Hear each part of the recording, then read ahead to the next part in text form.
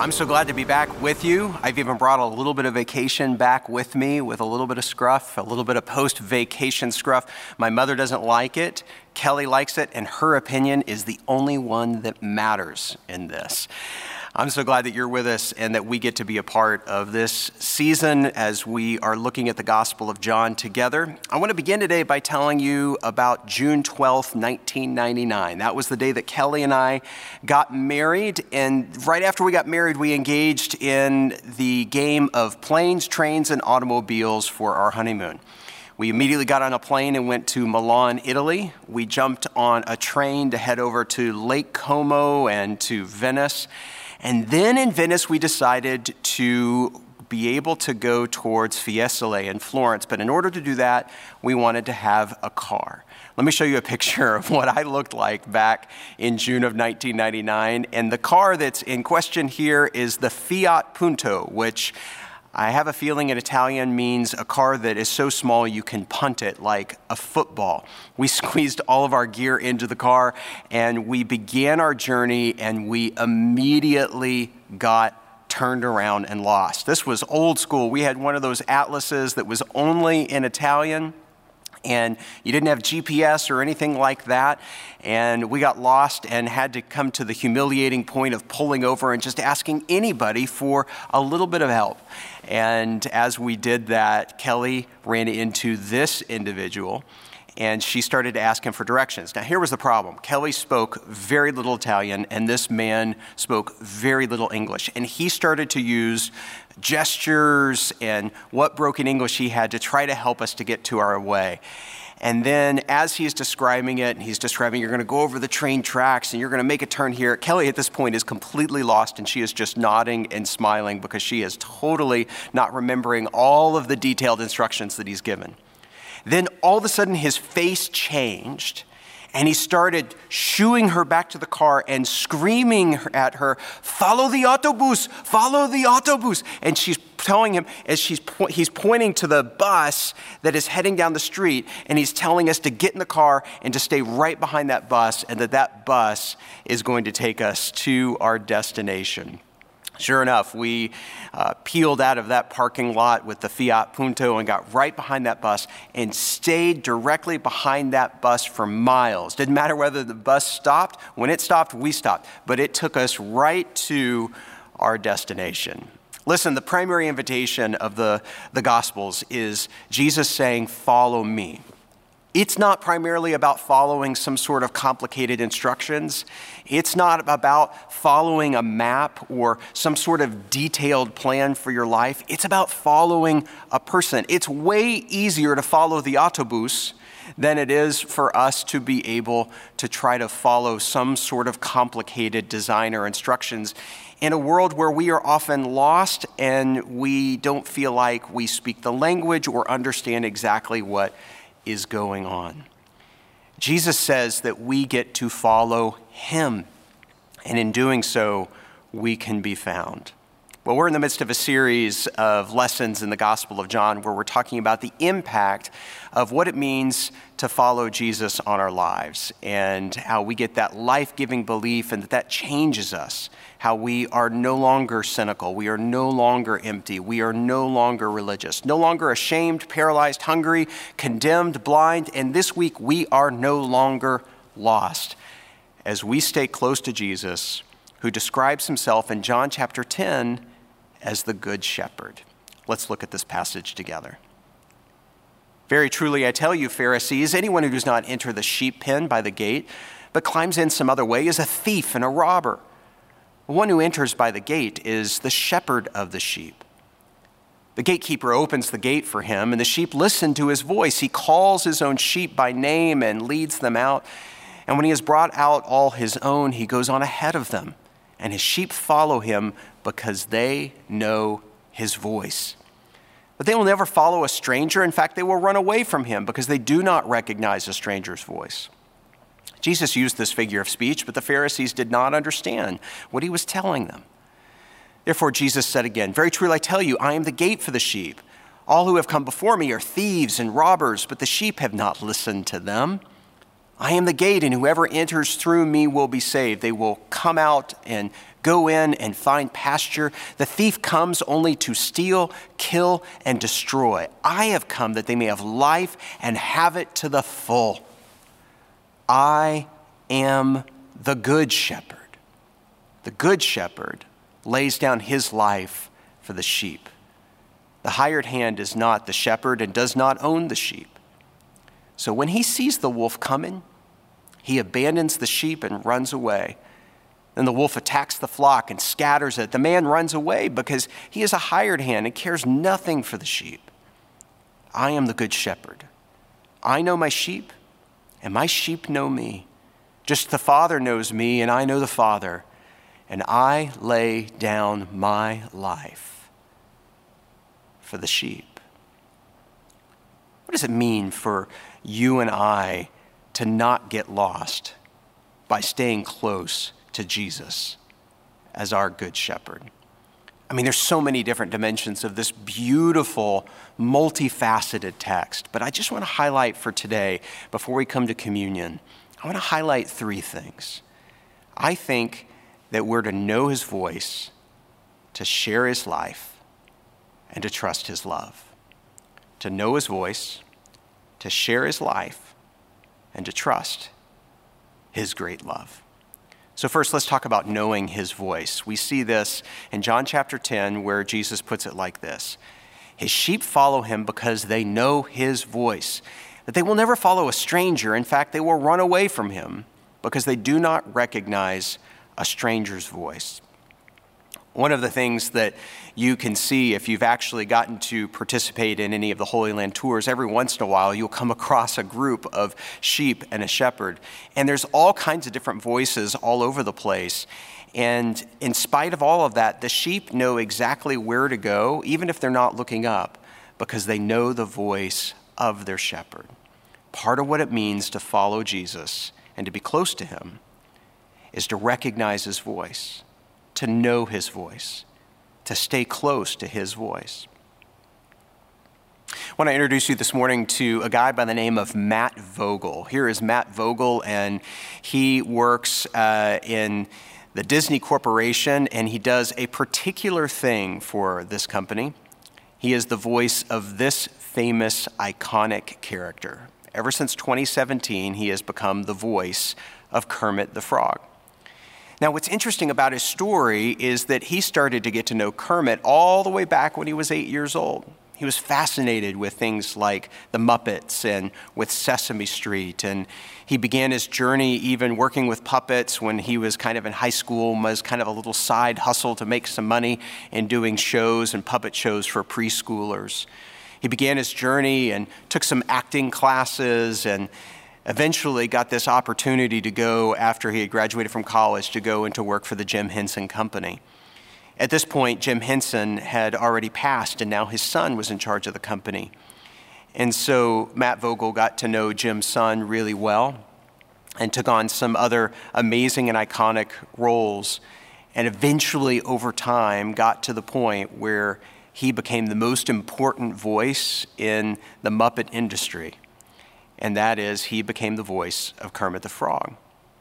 I was listening to a podcast interview of him recently, and he was talking about the journey of being that 8-year-old boy to the voice of Kermit and everything in between.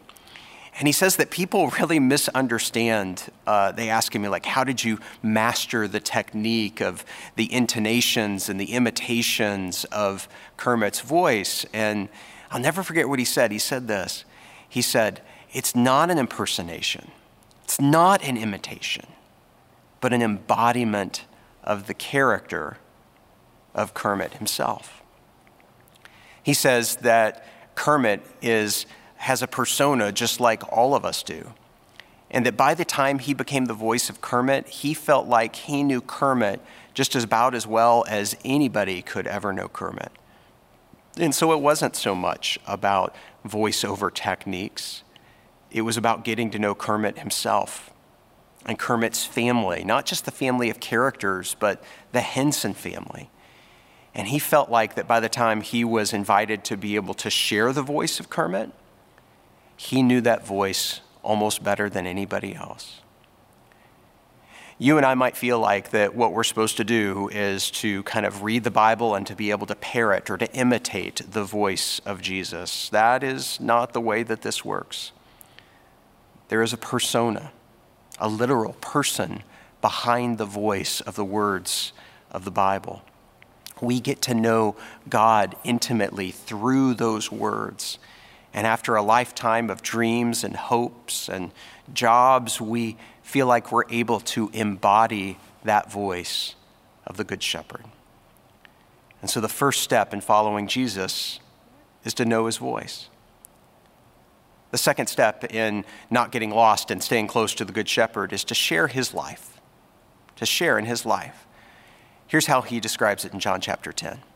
The thief comes only to steal, kill, and destroy.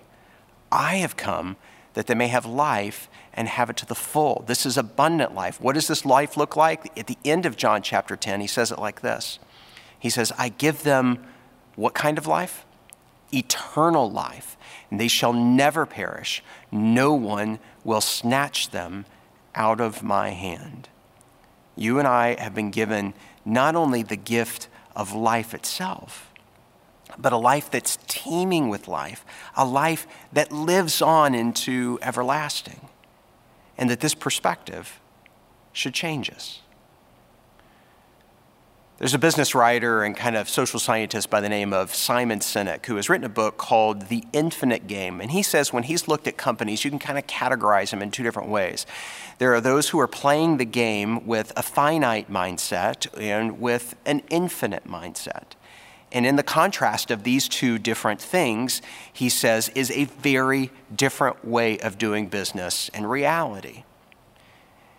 In other words, in a business, you might be saying, oh, well, we just sell seats on an airplane. Well, that's a finite mindset.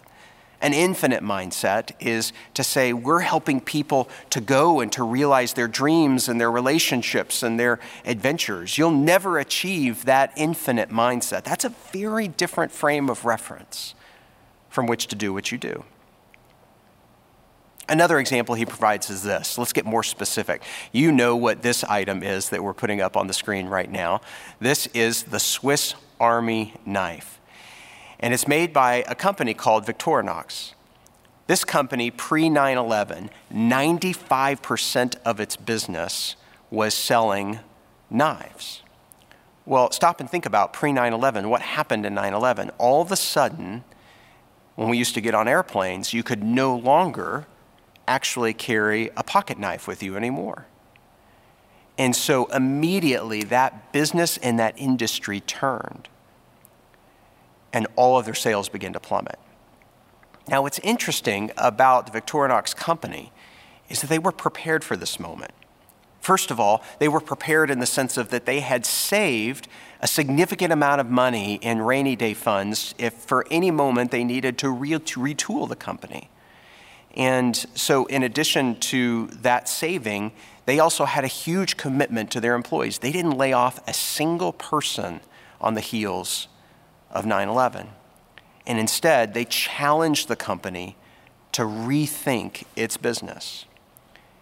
In doing so, they went from primarily selling knives to selling a whole variety of different kind of products. Now, knives only make up about a third of their business. And they're twice as profitable today as they were pre-9/11.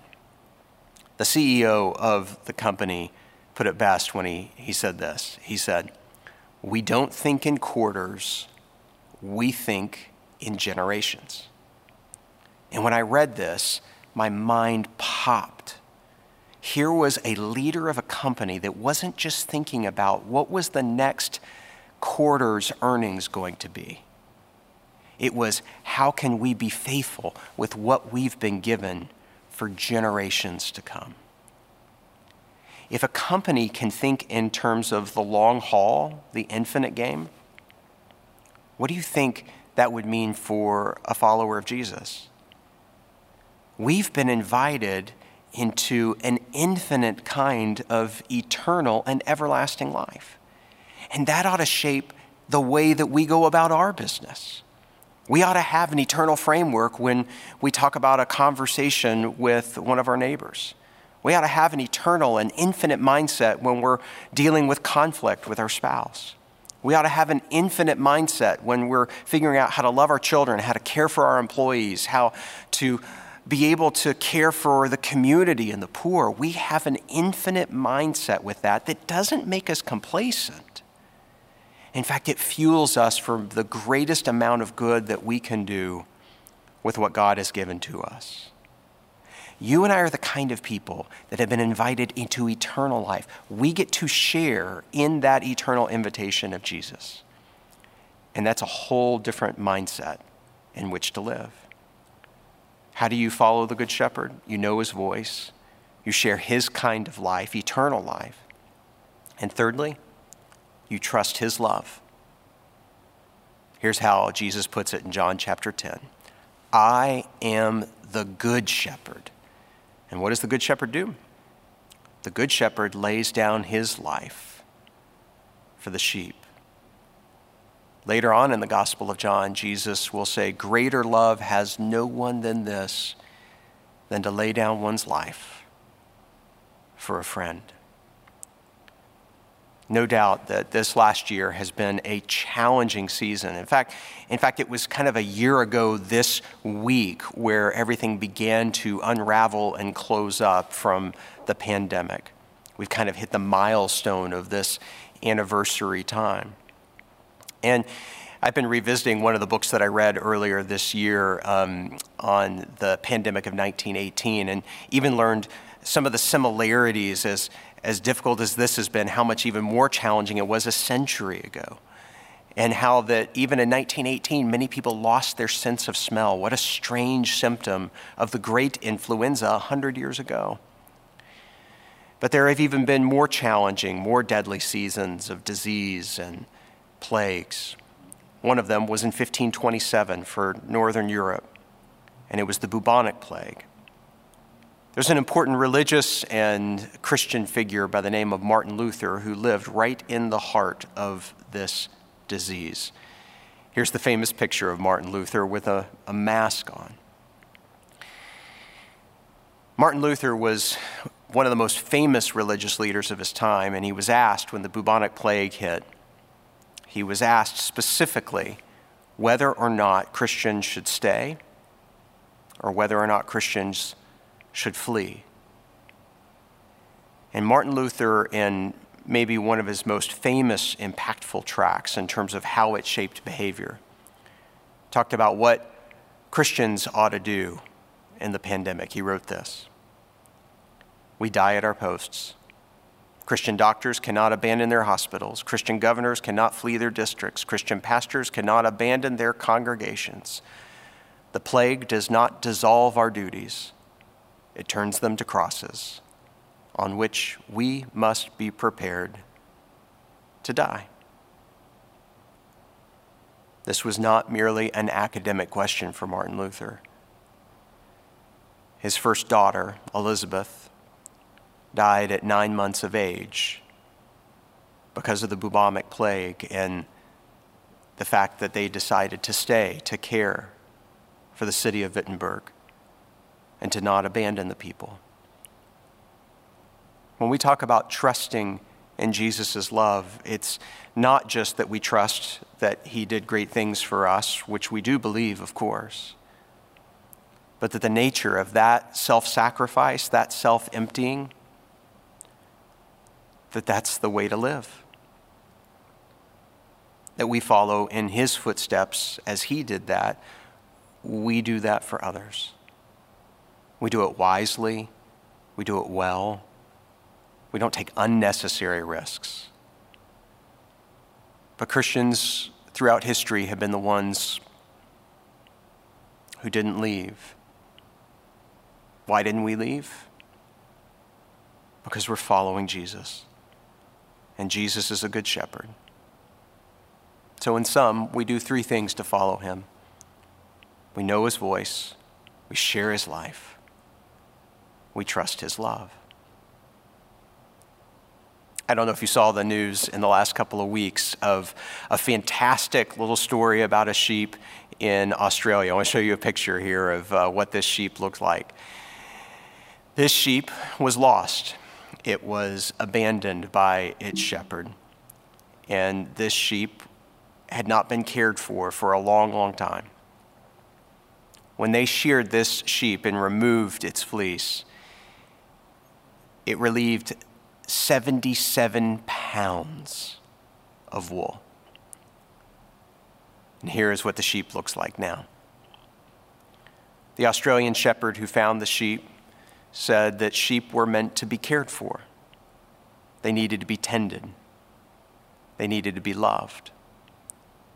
There were some great moments, some memes floating around, one which had to do with recognizing the fact that this sheep, when it was covered with all that fur, had tried to be attacked by something, they don't know what, but they could tell.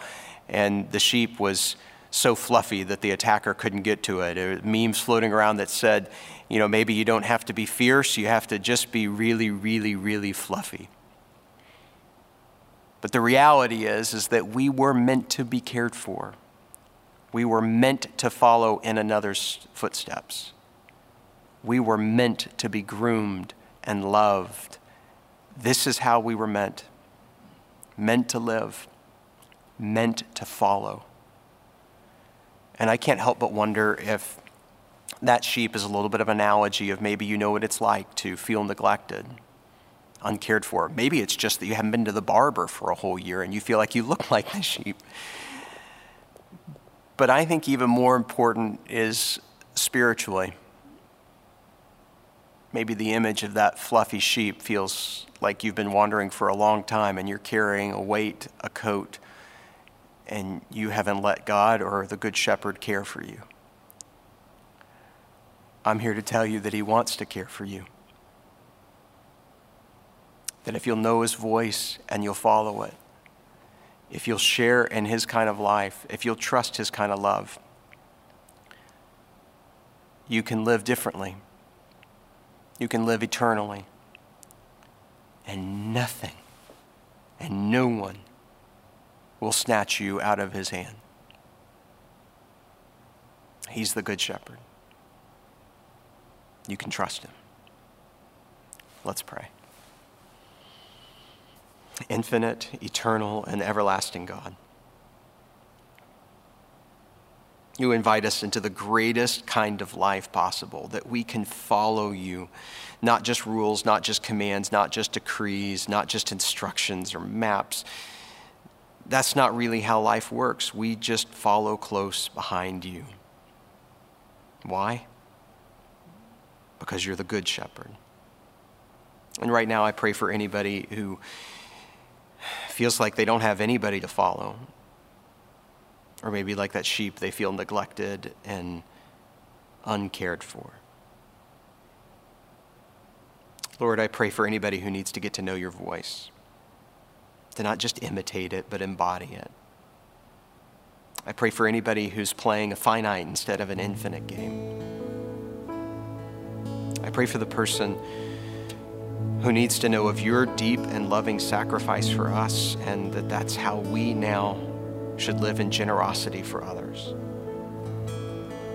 Thank you, God.